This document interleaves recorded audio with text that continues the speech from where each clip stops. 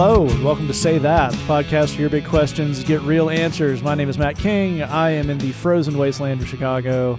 Joining me here is Glenn Fitzgerald, the president of Mission USA. I've had too much caffeine. It makes me talk a little bit too loud. Also joining us is the director of Mission USA Productions, Jed Brewer. Good to be here.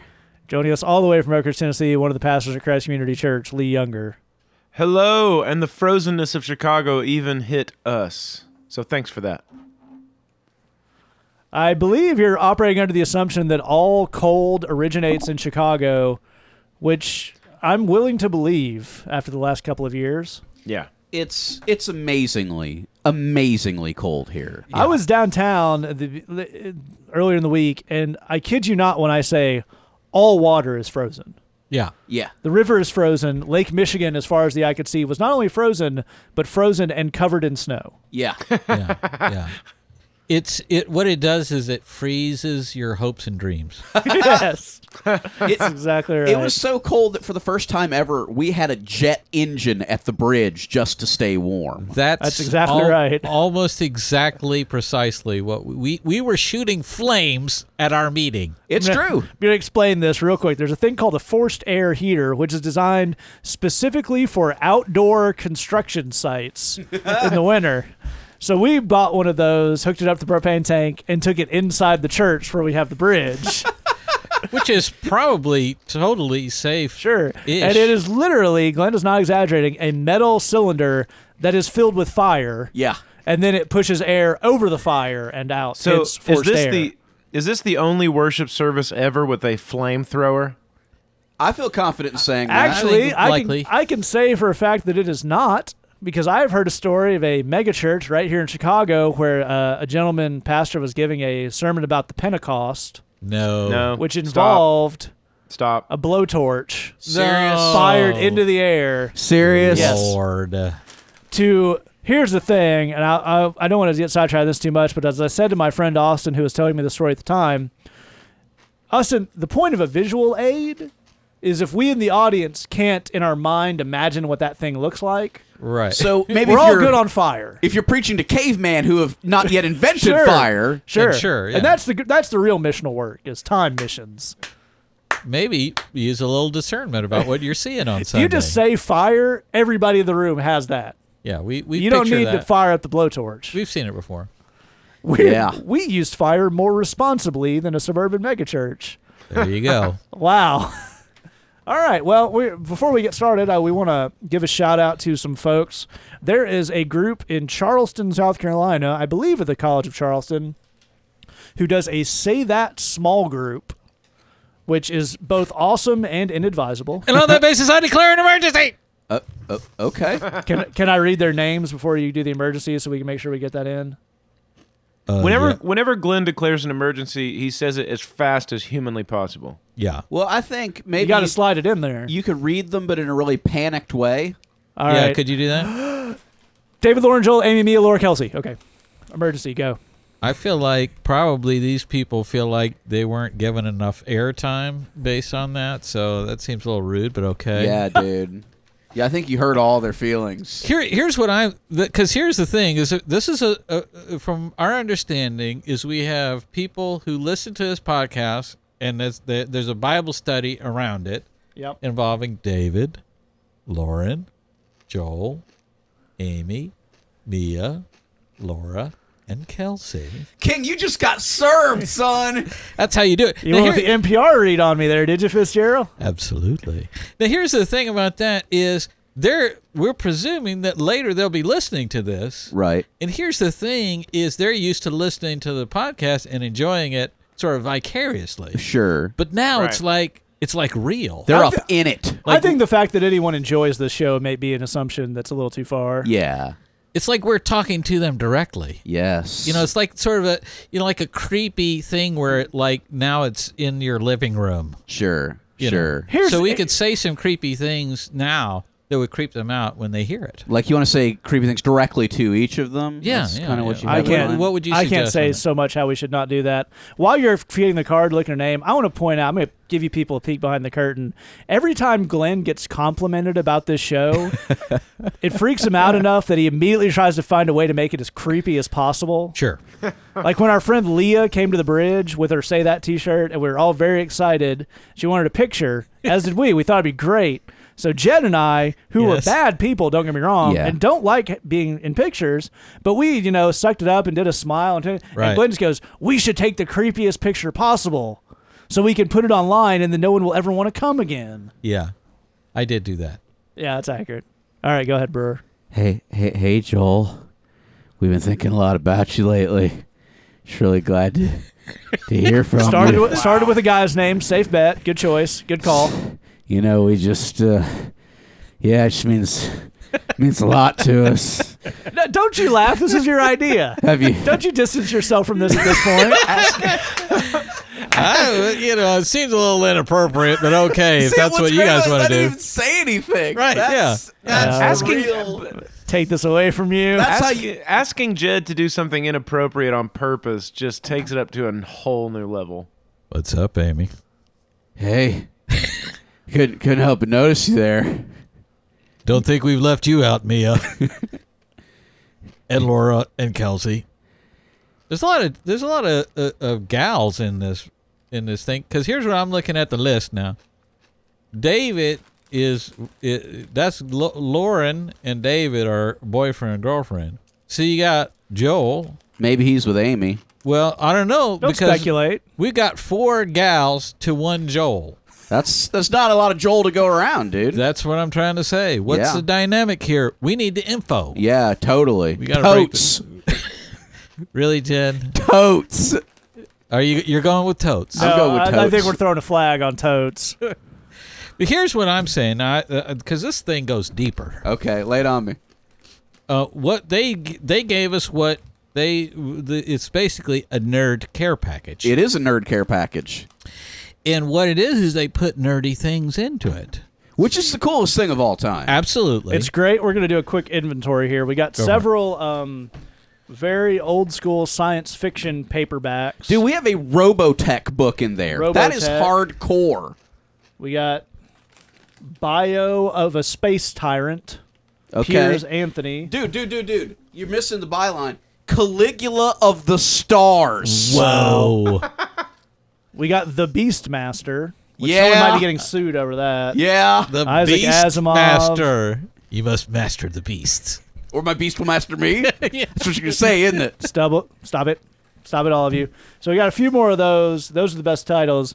And then you got the Ultimate Doom CD-ROM game for Windows 95. Yeah. Here's So what somewhere there's a used bookstore in Charleston, South Carolina that has been totally bought out of its nerd stuff. Here's what I'm trying to say about this, because I unlike the other guys on this podcast, I'm not a huge nerd. Really? And I'm just Come going on, to dude. I'm going to say some words. Okay. I'm just going to put some words out there. say the words. Let me hear you deny them. Bollywood. I do listen and watch. I listen to the music and watch the movies of Bollywood more than the average person not from India. BBC History Magazine podcast. That is nerdy. I am a history nerd. I'll give you that one. To be fair, I listened to that one too, but I'm not claiming to not be a nerd like some people. Here's what I'm saying. I'm. You notice how quickly that subject got changed? Yeah, I did. Here's what I'm saying is I'm much, much, much less of a nerd than everyone else on the podcast. Well, that's and fair. On that basis, I'm trying to, kind of puzzle. It seems as though they're trying to send us a message. Of maybe like they appreciate us, so they send us a care package to communicate Well, that they I care see on about the us. card that Kelsey wrote, "Thanks, say that," and I think that's the message. I don't think there's Yeah. any subtext there. Okay, all right. Y'all don't get it. Okay, these are nerds. This is what nerds call first contact. Okay, they're I think if there are any hardcore science fiction nerds in our audience, and I know there are, you've angered them by mentioning a very crappy science fiction movie. Yeah. Matthew McConaughey is the one you went for. Understand, I was the guy in the store. This is a true story. Yesterday in Best Buy with my wife who wanted to see the Star Wars movies so that she could understand it, and asked the guy, do you have a copy of The Phantom of the Menace? Okay. Actual thing. But here's what I'm trying to say. Is that Star Wars as written by Andrew Lloyd Webber? Because I would watch the crap out of that. Possibly.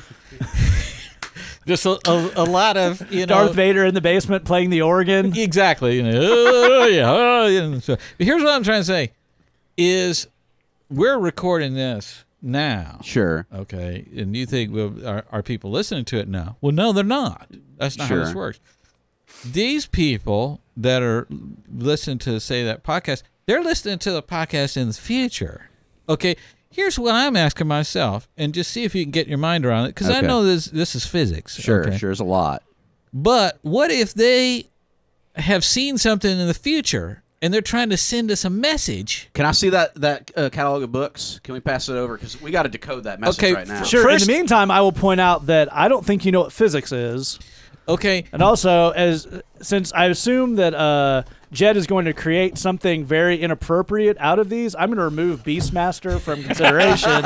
Well, look, just to make that task a little harder. We got 6 paperbacks in here. I think the clear thing is to read every 6th word and see what the message is. We can do that. Okay. Are you one of those people who feels that they can figure out when the end times is going to be based on code? The Bible code. Numerology, clearly. Sure. Well, I think we got to go with the book that advertises itself as the Caligula of the Stars. Go for it. Because if there's any book that I think really, any character that would really speak to all of us would be Caligula. Absolutely. So I'm going to turn. Here's what I'm going to do. I once tried to appoint my horse to high political office. I've turned to page 66. Right. Now I will proceed to read every 6th word. Okay. Run. Not. The. Whoa. Clumsiness. Yes, it's coming together. Flexible. Yeah. Spraddle-legged. No. Yes, that's the 6th word. No, I'm saying stop reading. Hurry. Yeah. Okay.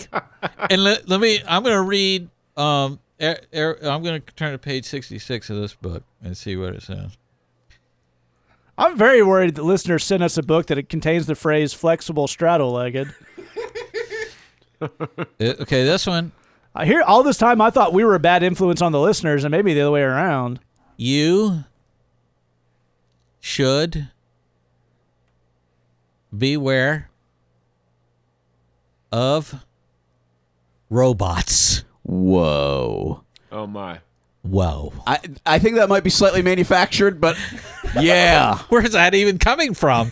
Let me try and tell you what. Let me ask you a question and see if you what do you think of this? Tell me. They sent us a CD-ROM of a game, and what's the name of the game? Doom. Okay, hello? Yes. Are you getting the message now? Yeah. They're trying to send us a message from the future. Okay. And it's beware of robots. Okay. That are straddle-legged. Well, no, stop it. Technically, I think Doom is about guys who are mining on Mars and created a pathway to hell that demons came through and attacked the base. So it might have more to do with being aware of Martian demons. Again, I'm going to circle back to the part of who's the most nerdy here. Yeah. I'm maximum strength, dude. Because, but I think there's a chance that we have a message here we need to heed. Yeah. Yeah. I'm not really sure what it is. Well, we got to figure out which one of us, is the prophet and has the gift. Oh. And I think it may be Glenn Stradamus. Yeah. Sure. If I drink more caffeine, is there a chance I'll go into sort of a fugue state and get sort of a hallucinogenic visions? There's only one way to find out. You won't go straight to fugue state. There'll be some steps in between that. You might think you're a hummingbird for a little while. Try to drink nectar out of Jed's head. Well, before that happens, I shall declare emergency off. Emergency off. Thank the Lord. Dude, thanks to all y'all in Charleston, man. That's so cool. We love y'all, and we're really, really glad to hear from you. And message received. Again, really, anytime there's a nice moment involving the podcast, Glenn feels the need to immediately ruin it. Thanks, Glenn. Very cool thing. We want to take a moment real quick to remind you about BridgeBox, because occasionally you just got to sell some stuff. Yeah, capitalism. Woo! Go for it. All right, so you guys heard us talk about BridgeBox. You got songs, sermons, videos. And this month, there's a very cool song that you probably have seen on Tumblr. It's gotten a lot of plays by. It's a song that Lee wrote and Jed produced, and it's performed by our friend John Jackson. It's an awesomely cool track. I think we'll throw that in the end of this episode to give you a little taste. It's really one of the cooler tracks we've done for BridgeBox, and that's saying something. But a lot of cool stuff to help you with your walk. Each month is centered around a question. Also, we have our BridgeBox Lee Younger branded version. You get brand new exclusive music from Lee, some other writings and cool stuff. And every month, Lee handpicks some stuff from previous BridgeBoxes to kind of feature on his own thing, which is a lot of fun. You can get either of those for $8 a month, or you can email me, matt@missionusa.com, and get both for $12 a month. You go to missionusa.com/BridgeBox or missionusa.com/BBLY. And for the rest of this month, if you've heard about BridgeBox, you think it sounds neat, you're not really sure how that experience works, you can go to missionusa.com/saythat100 and get a free version of our April 2013 BridgeBox to try out, download stuff, play it. That's all yours to keep. It's all digital rights free. Download, share, enjoy. And if you like it, think about signing up. missionusa.com/BridgeBox. All right, we're going to move to our first question here. It came in to our Tumblr from our friend Walking on My Path. It says, recently I felt God telling me to love myself and people. But what does it mean to love myself? Does it mean to love my talent or my character? I find it hard to love myself. Glenn, can you kick us off? Absolutely. And I think this is one of those things of sort of modern culture where we use this term, this phrase, loving myself, and I think people get a little confused of what that's all about. I think what we're trying to do when we're living a Christian life is to move out of a world where our self is the center of the universe, where we're focusing our life and our attention on serving God and being making ourselves subservient to God in that sense. But that doesn't mean that we mistreat ourselves or look down on ourselves or in some way deprive ourselves of all the stuff that we need to have a healthy, balanced life. So we're often stuck, I think, in the language of this of how do I get past this self-focus? And let me just quickly point out that I think a whole lot of problems that Christians face deal with the self-focus. For example, if you take a look at insecurity, there's tons and tons and tons of insecurity that we see in the church and in church relationships, breaking down relationships and harming them and stuff. And that's really just a self-focus. What everything is, what does this mean about me? That's the basis of insecurity is, if Jed gives Matt a compliment and I'm insecure, I think Jed doesn't like me. That's, there's no logic to that, but that's how that works is everything somehow is relating to me in that sort of way. The same thing applies if we're talking about that sort of that self-focus. If I'm beating up on myself, if I'm feeling sorry for myself, if I'm focused on my sins and constantly wound up in guilt and shame, again, that's a focus on me. It's a focus. I mean, yeah, you can say, well, you're focused on your sin and dealing with that and whatever else, but it's really an internal focus. It's really about me and what am I up to, and I am the thing that makes this thing get better or worse as opposed to God. So we do want to move away from that self-focus. We want to move away from where we're the center of the attention. But let me give you sort of a very quick 3-step process, and I'll let these guys unpack this a little bit more. First thing I want to give you is sort of a prescription to try and follow through with what God is telling you to do, because this is what the Lord's trying to tell you to do, is learn to love yourself. The first thing I want to tell you to do is to stop judging yourself. Paul says that, I don't judge all these other people, and he says, I don't even judge myself. And I think that's a big verse for us to look at, because in reality, a lot of Christians I know are not judgmental. They would never say mean and judgmental things to other people, but they'll judge themselves real harshly. We have to get away from that. We have to get away from judging on ourselves. Now, we need discernment to know when we're doing right stuff and when we're doing wrong stuff. In fact, the more of that you can get, the better.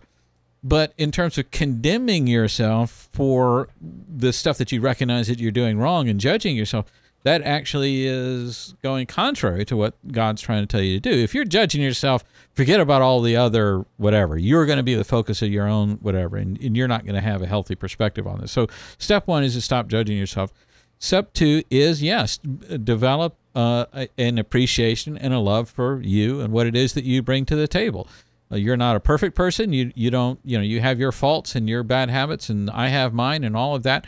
But you do have stuff that's unique about you, that stuff that you bring to the table. You ought to be able to celebrate that, enjoy it, and to recognize that God finds you worthy of His love. Therefore, you can be in agreement with Him on that. And so I think that's sort of the big second step. The third step that I would have for you on that, and the final thing I'd say, is to move beyond that sense of self-love into a recognition of being hidden with Christ in God, as the Bible would put it. To move past that sense of being separate out from God, but a focus of recognizing you're at one with God. I'm talking some deeper theological concepts here. But the idea is that you and God are one, and that He makes you whole, and that He is the vine and you're the branch. So seeing yourself as something separate out and having an opinion of yourself separate from this whole larger picture, is getting you further away from recognizing that we want to be lost in that connection with God, and to find our sense of fulfillment and self-worth in that. Absolutely. Lee?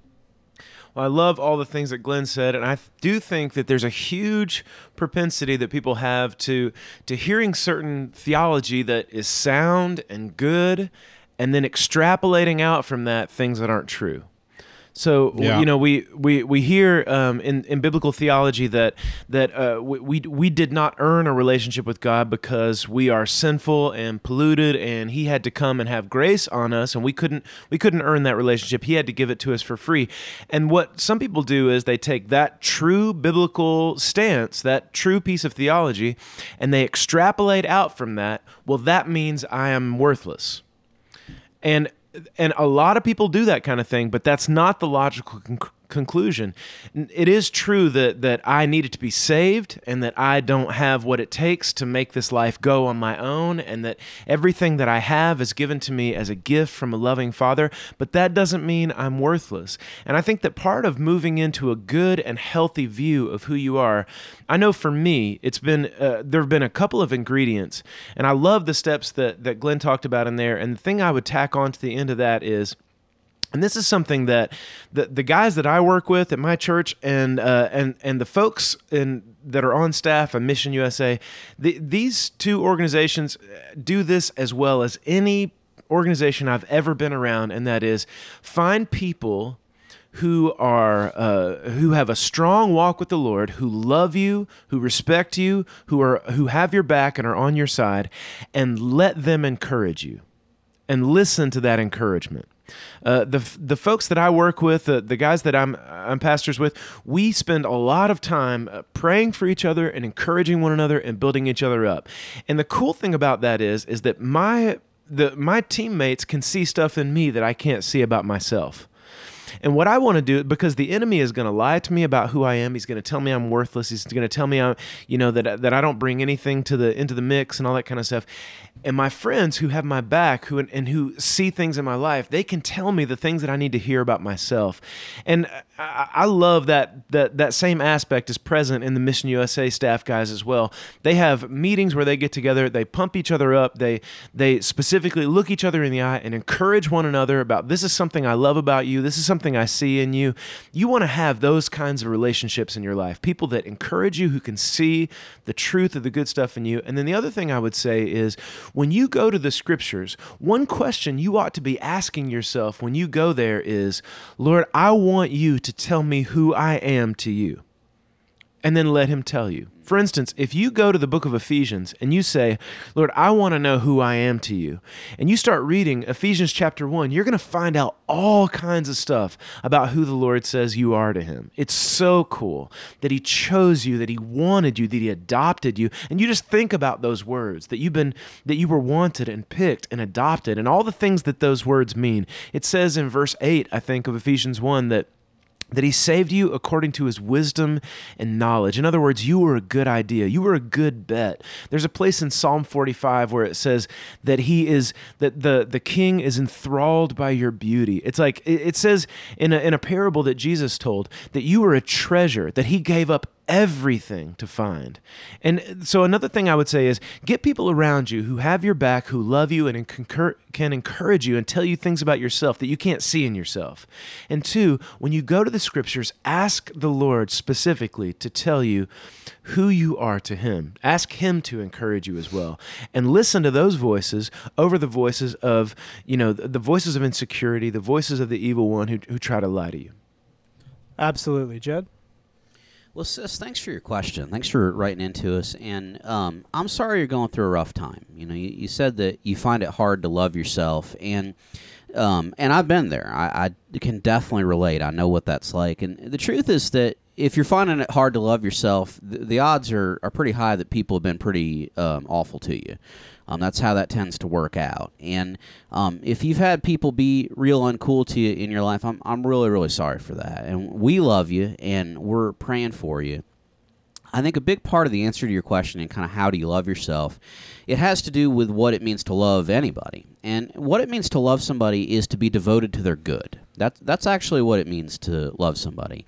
And so if you're going to love yourself, that means that you have to be devoted to what's good for you.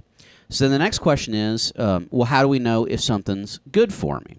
And the answer to that is to figure out, where does this thing lead? Because there's a big difference between stuff that we like or don't like versus things that are actually good for us. I'll give you an example. I had a dentist appointment earlier this week, and I hate going to the dentist because I've had problems with my teeth my whole life, and it's never good news, and it's never fun.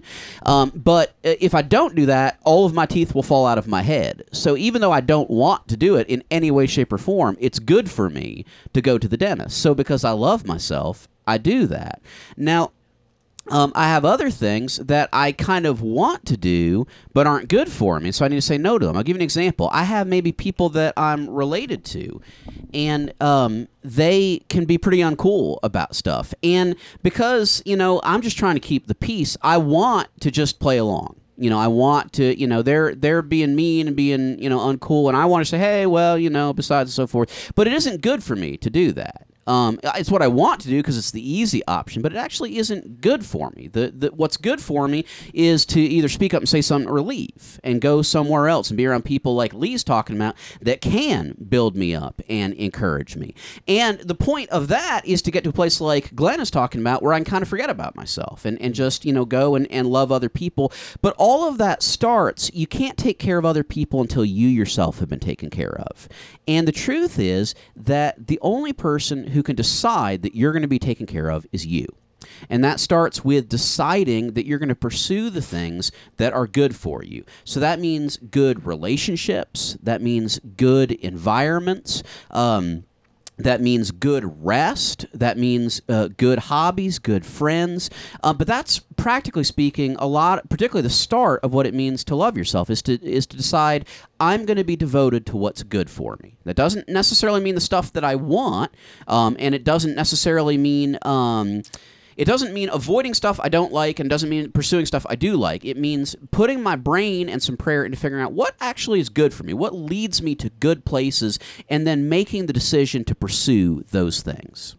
That's a great point. All right, we can move on to our next question here. This came into our email address. If you hang out with us all the way to the end, we'll give you the ways you can get in touch with us. This came into our email from our friend James. It says, when I was young in Christ, I read about how Abraham sent his servant to find a wife for Isaac. The servant prayed a very specific prayer to find a wife for Isaac. I tried to apply the same story to my life and prayed a specific prayer, hoping that God would show me who to marry so that I would know that this is who he wants me to marry and that I'm in his will. Years later, I'm ready to take my relationship with a girl I really like to the next level, but this prayer is itching my brain. I pray, and I'm not sure if I hear God telling me that it's okay because it was a silly prayer or to hold on and be patient. I feel like it was a silly prayer anyway now that I look back. At the same time, I have a small bit of faith and hope that this specific thing could happen. Was this prayer silly? Should I let go of this prayer? Lee, can you kick us off? Absolutely. James, thanks for writing into us. Thanks for your question. When I think about the story of Abraham and Isaac and this servant, and it's a weird thing. Abraham, for those listeners who've never heard it, Abraham, it's in Genesis 24. Abraham is about to die, and he wants a wife for his son Isaac, but he doesn't. He's real specific that he doesn't want Isaac to marry any of the people that are living around in the land of Canaan where they are. So he tells this servant, go back to the people where we came from and find a wife for my son Isaac there. The servant goes back, and then he prays this really specific prayer about a water jar and all this kind of stuff. And then this girl Rebecca comes up, and the prayer is answered. She comes back and marries Isaac, the whole thing. And so, look, and I'm sure there's probably a lot of young Christian folks who have prayed these kinds of prayers before. They see this and it's like, whoa, you can pray a prayer and then you get this wife in this miraculous way and stuff. And the thing that I would say is the thing that I really specifically want to talk about in this question is where you say, I want to know, whether or not this is who I'm supposed to marry and whether or not I'm in God's will. And I'm all hung up on this prayer I prayed. Was that a stupid thing to do or not? Here's the thing.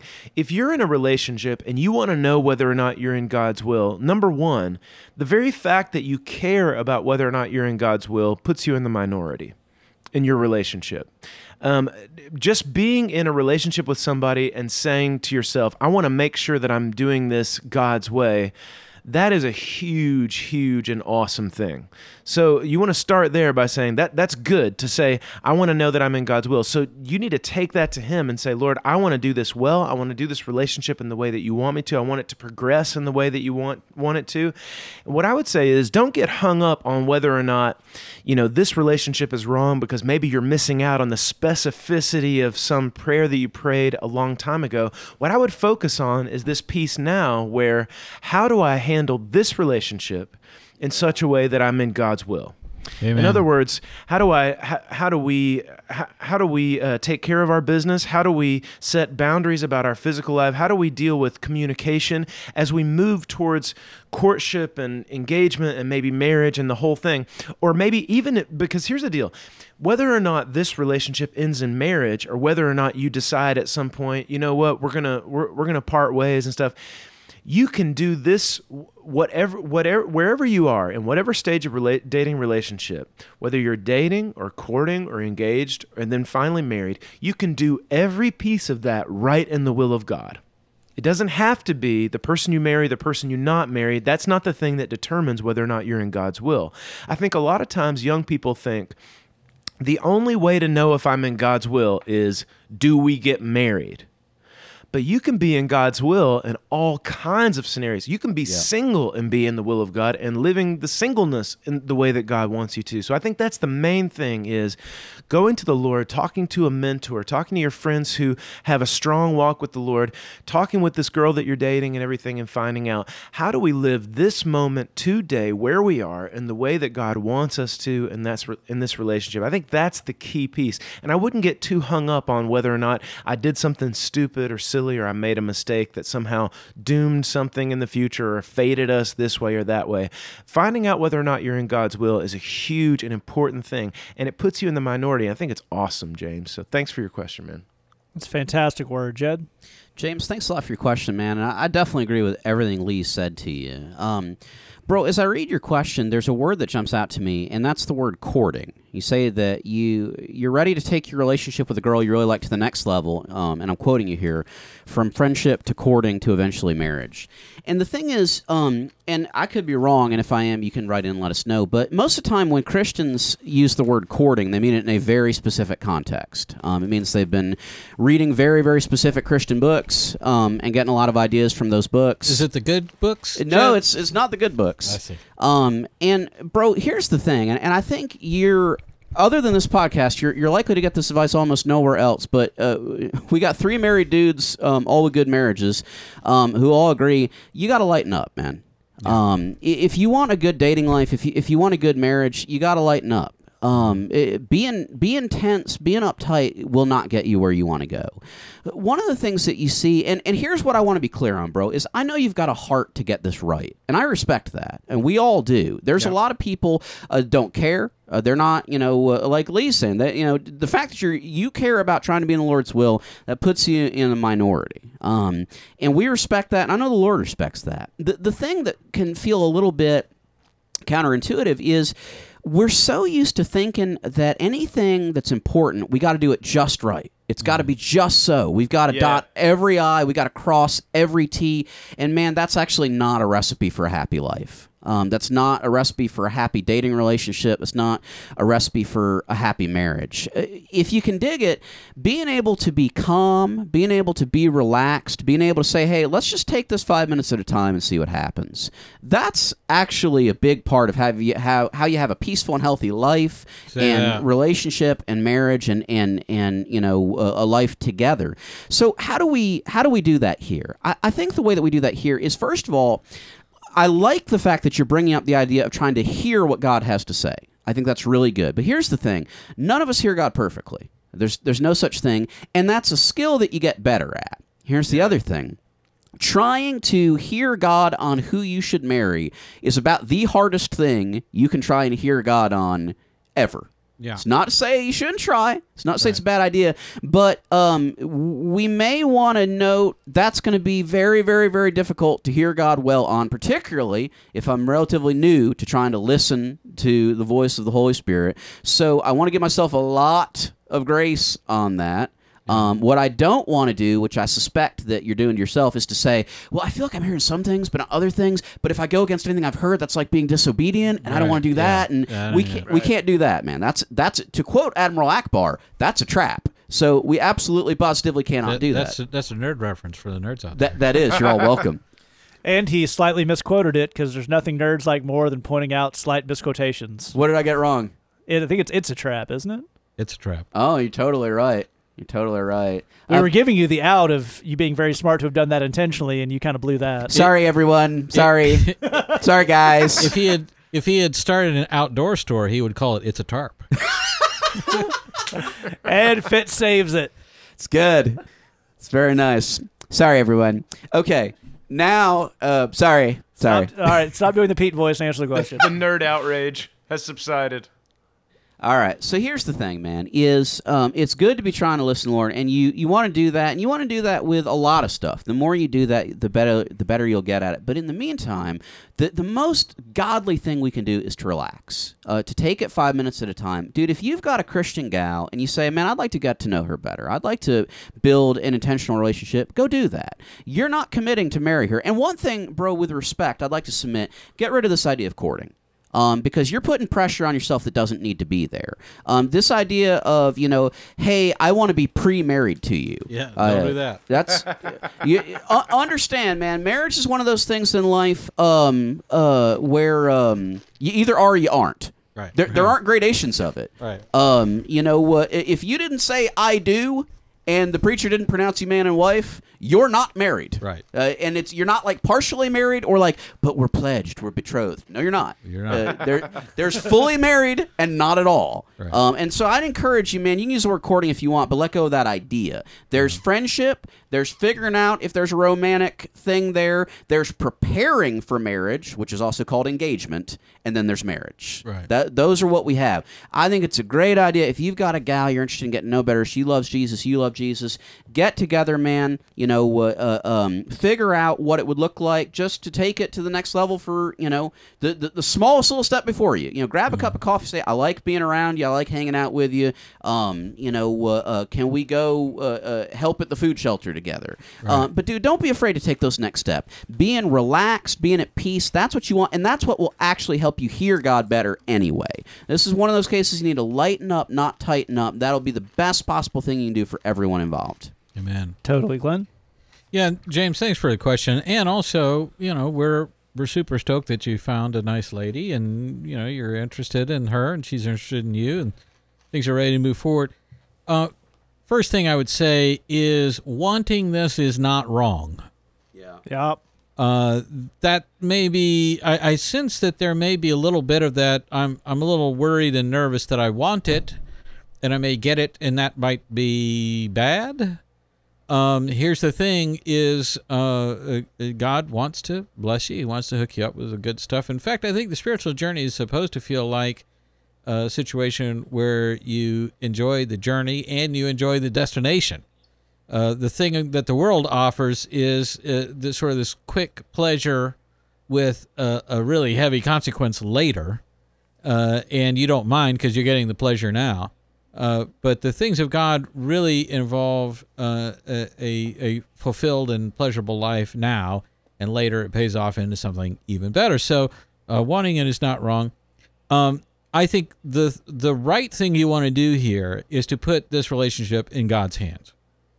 Forget about the thumbs up or the thumbs down for right now. Yeah. Let's say to God, if you want to send me a sign, you want to give me a message or whatever, show me that this is a bad idea, I'm totally open to that. But for right now, what I want to do is spend some time with this young lady in a romantic environment and see what happens. But I want this relationship to be dedicated to you, Lord. I want you to be in charge. I want to put you in the driver's seat. I want this to be the kind of relationship you want it to be, so that even if this isn't meant to work out long term, even if things don't, progress in a good way in terms of a relationship, that at least it will be glorifying to you in the meantime. It'll be what you want it to be. So we could just make that decision right now, and then we know, okay, this is, a kosher type of deal. We don't have to feel like this might be some creepy crawly sin or whatever. Second thing I would say along those lines is to point this relationship in the right direction. Here's what I mean by that is what Jed is talking about is the difference between getting all this specific information about specifically what I'm trying to do, which really requires a deeper relationship with the Lord where you've done a lot of listening over a long period of time where you can get that sort of detail, versus getting the big picture, thumbs up and thumbs down of, am I heading in the right direction? So think of it like this. When I get in I do the GPS thing, to get where I'm going, and I'll have a specific destination in mind, and I've got a location here, and I don't really know how to get from here to there. That's what the GPS is doing. But what it does is, usually when I'm putting in that information, I'm sitting in the middle of a parking lot. So it can't tell me to turn on this street or turn on that street because I'm not on any street. I'm sitting in a parking lot. So the first thing it says when it starts to give me directions is it says head west. That you're not even to a point yet where any of these directions would make sense, but just head in the direction of west. You're bound to encounter this street, and then we'll tell you from there. I want you to get that kind of information from the Lord of, Lord, just give me a direction to head in here. And then get those details as you go so that you're sort of dialing that in and narrowing your focus down in onto what God wants you to do, so that little by little you're getting information. Here's what I like about doing it that way is you're getting a constant flow of information from God rather than just a one big time God makes a ruling on it and then we just go our own way kind of thing.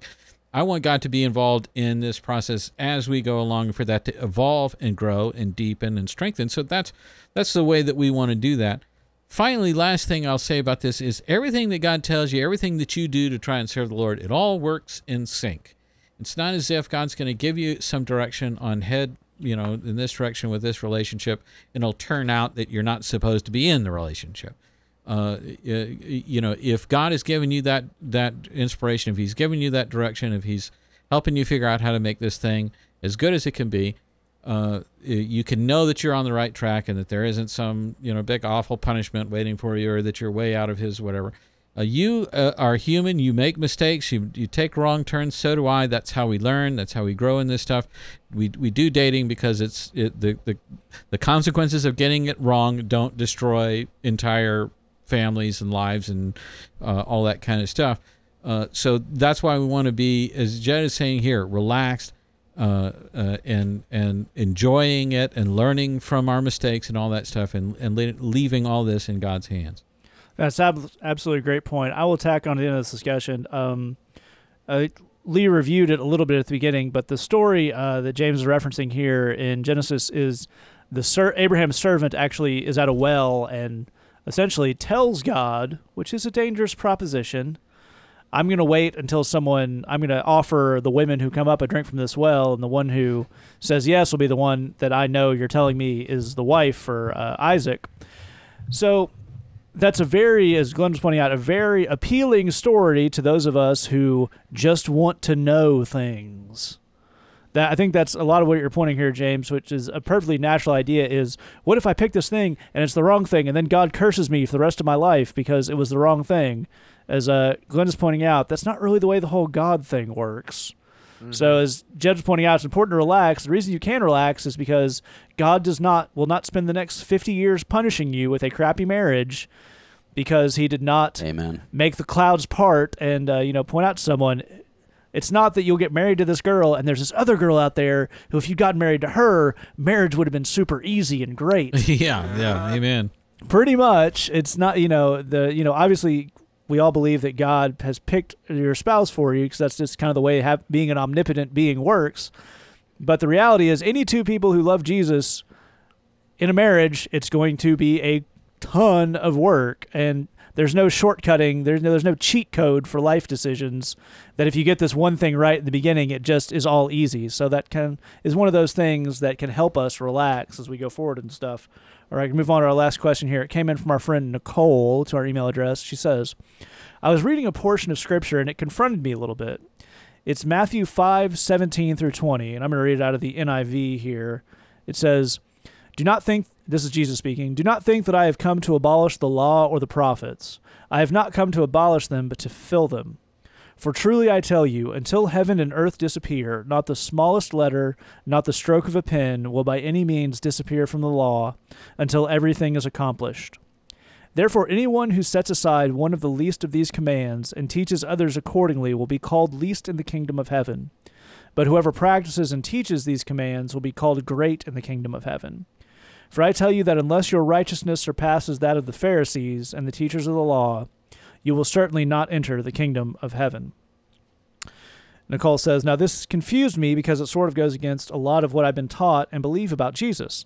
I thought we were no longer under the covenant of the Old Testament and therefore not under the strict laws found in Leviticus. I know you've normally said that when you come across a scripture that sort of is the opposite of everything else that you've ever heard to not dwell on it, but I'm having some trouble with this one. Jed, can you kick us off? I can, and Nicole, thanks a lot for your question. Look, dude, we've all had a moment of reading something in the Bible and it just scaring the crap out of us. Oh, yeah, many times. We've all had that moment of saying, well, what if I'm wrong about everything, and now I'm screwed? Doom! And Darlene, I'm sorry that happened to you.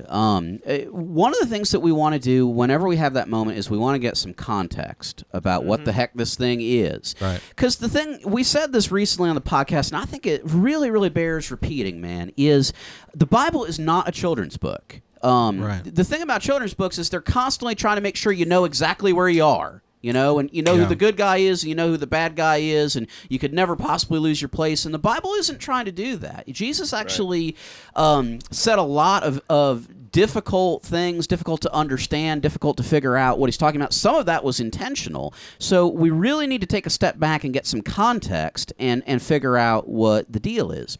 This is a part, Matthew 5 is what people refer to as the Sermon on the Mount. And it is a sermon, obviously, that Jesus gave to many, many, many people. They were all kind of gathered around. In fact, I'll read you the beginning of Matthew 5 so you have the context. Jesus saw the crowds, so he went up on a mountainside and sat down.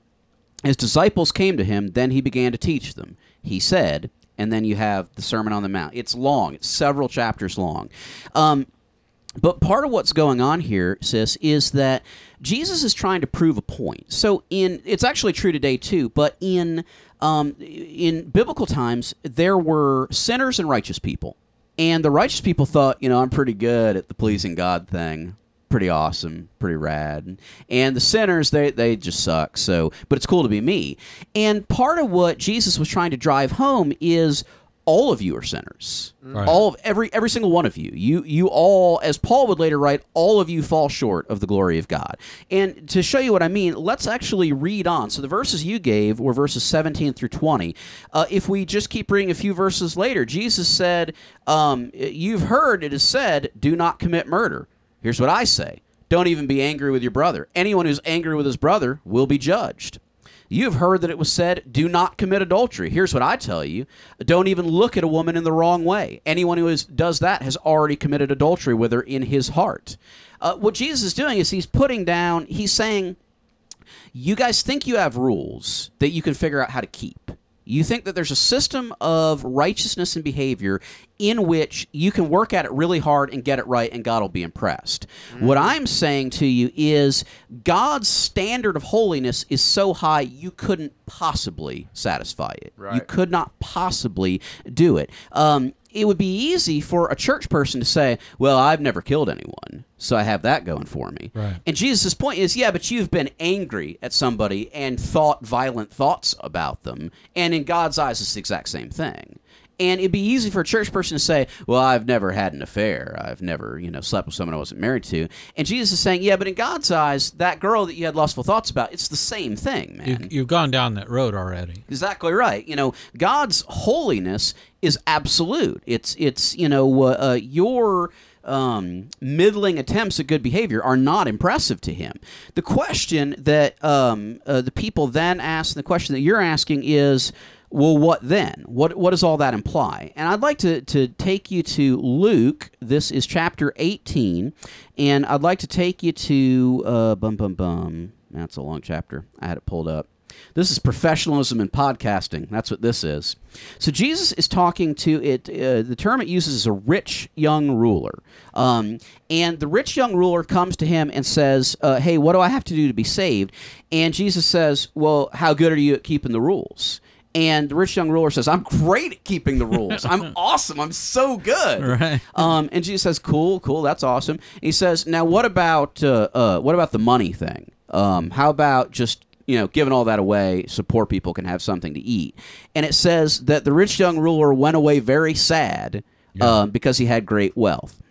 And then Jesus makes a comment. He says, how hard it is for the very rich to enter the kingdom of heaven. I tell you the truth, it's easier for a camel to go through the eye of a needle than it is for the rich to enter the kingdom of heaven. Now, here's the important part. The people that are standing around in that moment say to Jesus, who then can be saved? Right. In other words, they're saying, you've just set an impossible standard. Right. Jesus, you've said anyone who's angry and thinks mean thoughts is guilty of murder. You've said that anyone who thinks lustful thoughts is guilty of adultery.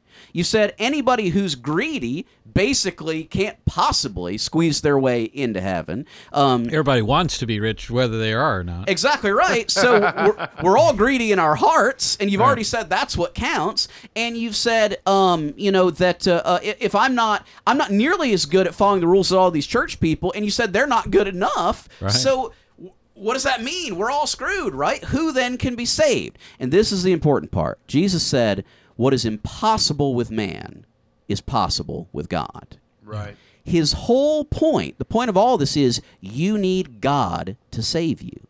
You can't make it on your own. Right. There's a standard of holiness that you don't have a prayer of a chance of fulfilling on your own. Jesus said our righteousness had to exceed those of the Pharisees. Exactly right. In fact, he went all the way in that same Matthew 5. He says, therefore be perfect. Right. As your heavenly Father's perfect. Right. That's my command to you. Right. Well, you're not going to pull that off. Right. Jesus knew you couldn't pull that off. So what was the point? The point was you need Jesus to save you. That was the point. And that's what Paul will say later on throughout the New Testament is you need a Savior. So what all this means, if you put it all together, Nicole, and these brothers are going to break it down for you, is not only is this not something to wig you out, this is something to take comfort in. This is saying you can relax. Jesus is saying the standard of what you'd have to do to be righteous in your own is so high and so impossible, don't bother. Just let him be your Savior. Let him be your righteousness. Let him be the payment for your sins and the thing that gets you in good standing with God. That's why he went to the cross, was to do that. And the alternative is you trying to generate in yourself a righteousness that you could never, ever in a million lifetimes pull off. That's actually good news. That's something to let you relax. There's peace to be had on that, and that's what he wants for you. Absolutely, Glenn. Yeah, and let me just pick up right where Jed was leaving off. If you read the Old Testament, you look through particularly some of the, the more detailed stuff of the Old Testament law, what you have in there are a lot of sort of lists of all these things that if you do this wrong, this is what you do. And it involves taking a sacrifice to the temple or the synagogue, whatever, and making your sacrifice. So if you do this wrong thing, you sacrifice some sheep, and if you do this wrong thing, you sacrifice 2 sheep, or whatever the thing is. You make the sacrifice, and you square that with the Lord. What Jesus is saying is, I am the Lamb of sacrifice. The Old Testament must be fulfilled. It is not being taken away. It is not, as he's saying here, it's not being abolished, and it's not being set aside. Jesus is saying, I have come to fulfill this, meaning I have come to be the requirement here. I'm here to, a sacrifice is required. I am going to be the sacrifice for all people for all time. And that's exactly what Jed was talking about. This is how we get to a place where God can accept us, and even though that we're sinners, even though we make mistakes, even though we're imperfect, we still have this forgiveness because the sacrifice has already been made on our behalf. So when Jesus says that no one should abolish the Old Testament, that's what he means. I'm not contradicting the Old Testament. I'm not saying that the Old Testament is wrong or bad in any way. As Paul says later on, if I didn't have that Old Testament, I wouldn't know, I would be doing a lot of wrong stuff and think that it's okay, or that God might be okay with it. I read a lot of stuff about what God says about how we should treat the poor in the Old Testament. It gives me a very clear sense of God's character and his attitude and all of that.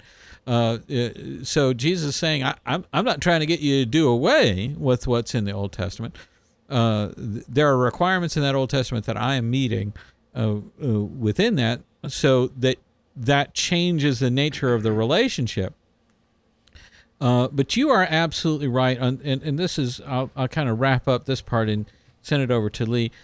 You're right that there is a new covenant that Jesus brought in, and a covenant is just a fancy word. It's an agreement with a promise here.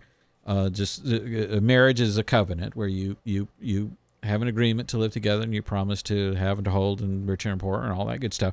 So it's an agreement that we have with God, and that agreement is that he makes that sacrifice, and he that sacrifice is applied to our life, to the sin in our life, and it's a payment for that. He sets us free, and then we can enter into that relationship. And our side of that is we spend the rest of our lives trying to make him Lord of our life and giving him control, much like what we were talking about in the previous question, of trying to give him the leadership in our relationships and leadership in our lifestyle and all those kinds of things.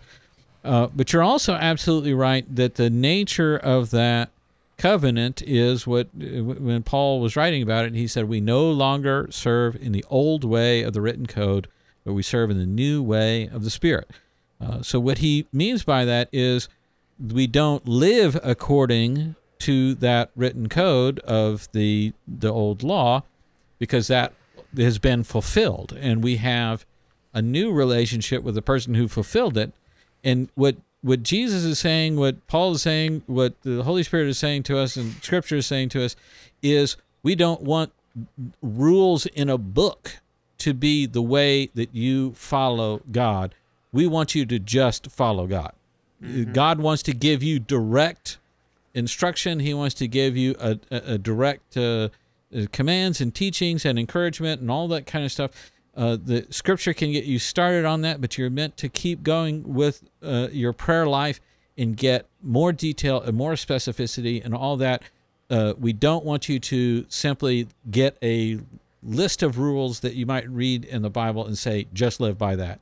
That clearly is a change that Jesus is ushering in. And so you're absolutely right. You've got the right take on it. It's really just the context of saying Jesus is fulfilling it as opposed to doing away with it. Absolutely, Lee. I totally and completely agree with where these guys are going on this, and I'm just going to take it, just add something onto the very end of that, take it one step further, and that is, so what does this all mean? Because everything you've heard is exactly right, and setting the context and finding out what it means that Jesus said, I was fulfilling everything in the Old Testament that you could never do, that nobody ever did at all, that he fulfilled it all, and then he laid his life down to pay for us and to make us an offer. And what the Apostle Paul goes on to say is that because Jesus laid his own righteousness down, his own life down, he had traded places with us. He offered his record to take the place of our record. In 2 Corinthians chapter 5, it says, he who knew no sin became sin for us so that we might become the righteousness of God. Now, here's what that means. It means that if you've believed in Jesus, you have God's promise that the way that he sees you henceforth and forever is that you are not only forgiven for all your wrong, but that you are actually just as righteous as Jesus himself. What that means is when God looks at you, he looks at you as if you have lived every single moment of your life as beautifully, as purely, as righteously as Jesus would have done in your life situation. That's what that means. You have his righteousness on your account. You are just as righteous as him. What's cool is Jeb was saying that Jesus said your righteousness has to surpass that of the scribes and Pharisees. Well, I think that a lot of people who know Jesus still live their lives like a scribe and a Pharisee. And what that means is when they do well, when they feel like I'm following the rules and I'm doing good, they feel like, number one, God is pleased with me. Number two, I deserve for God to be pleased with me. Number three, I deserve for God to bless me and to be happy about where my life is. And then the flip side of that is, if there's somebody in my life who's not following the rules and keeping the stuff, then I'm better than them, and God is not happy with them, and I have the right to judge them. But there's also a darker side to that, which is when I trip and fall and mess up and I don't follow the rules, then I should feel terrible about myself, and I should feel like God is upset with me, and that God is he's disappointed in me, and I should just heap all this guilt and then just feel as terrible as I can about myself to hopefully change my ways. Now, I think that when Jesus says your righteousness has to exceed that of the scribes and the Pharisees, what he's saying is exactly what Jed said, which is let Jesus be your Savior. Let him trade places with you. Let him give you his righteousness for free, and then come out of that old way and come into the new way of living, which is if I do the things that God is asking me to do. If I submit my life to God and I follow him and I'm having a good day, yes, God loves me and all that kind of stuff. But if I screw up and I have a terrible day, God still loves me. Still. No change whatsoever. He's still happy over me. He's still smiling over my life. He still says, I am righteous in him. In other words, if I stumble and fall, I don't need to heap guilt on myself. I need to see myself the way he sees me, which is I am a righteous child of God because I have a righteousness that exceeds that of the scribes and the Pharisees. I don't have righteousness when I do the right things. I have righteousness because God gave it to me for free. Because Jesus was the only one who could keep all those old laws and rules. He did it. Therefore, no matter what I do, I am completely and totally righteous in the eyes of God. And if somebody else has believed in Jesus and they're stumbling and falling, they don't need me to judge on them. They need me to come alongside them and encourage them about who they are. They need me to pray for them. They need me to help them find a way out of the struggles and the problems that they're having. They need me to help them come in and see something that'll help set them free. That's the kind of living a righteous life that exceeds the scribes and Pharisees, that when we understand our freedom in the forgiveness we have in Jesus and the righteousness he gave us for free, that enables us to live in a whole new way. That's fantastic stuff. All right. Thanks for listening. If you have a question for us, say that podcast at gmail.com or thebridgechicago.tumblr.com. Remember these addresses for BridgeBox stuff, missionusa.com/BridgeBox for the normal version, missionusa.com/BBLY for the very special Lee Younger branded version, Matt at missionusa.com if you want to get both of those, and until the end of January, missionusa.com/saythat100 if you want a free BridgeBox to see what it's all about. One more time, we want to thank our friends from Charleston, David, Lauren, Joel, Amy, Maya, or Mia. Download into an editing program and delete as appropriate. Laura and Kelsey, very cool. We love hearing from you guys. That was an awesome thing. Thanks for listening. Just remember, we love you. God loves you. There's nothing you can do about it. Message from the future. Beware of robots. When I have had enough and this life is too much and I just want to run away. I am underneath the weight of everything, and there is nothing left to say. You're here with me. You can help and heal. Lord, you're here with me.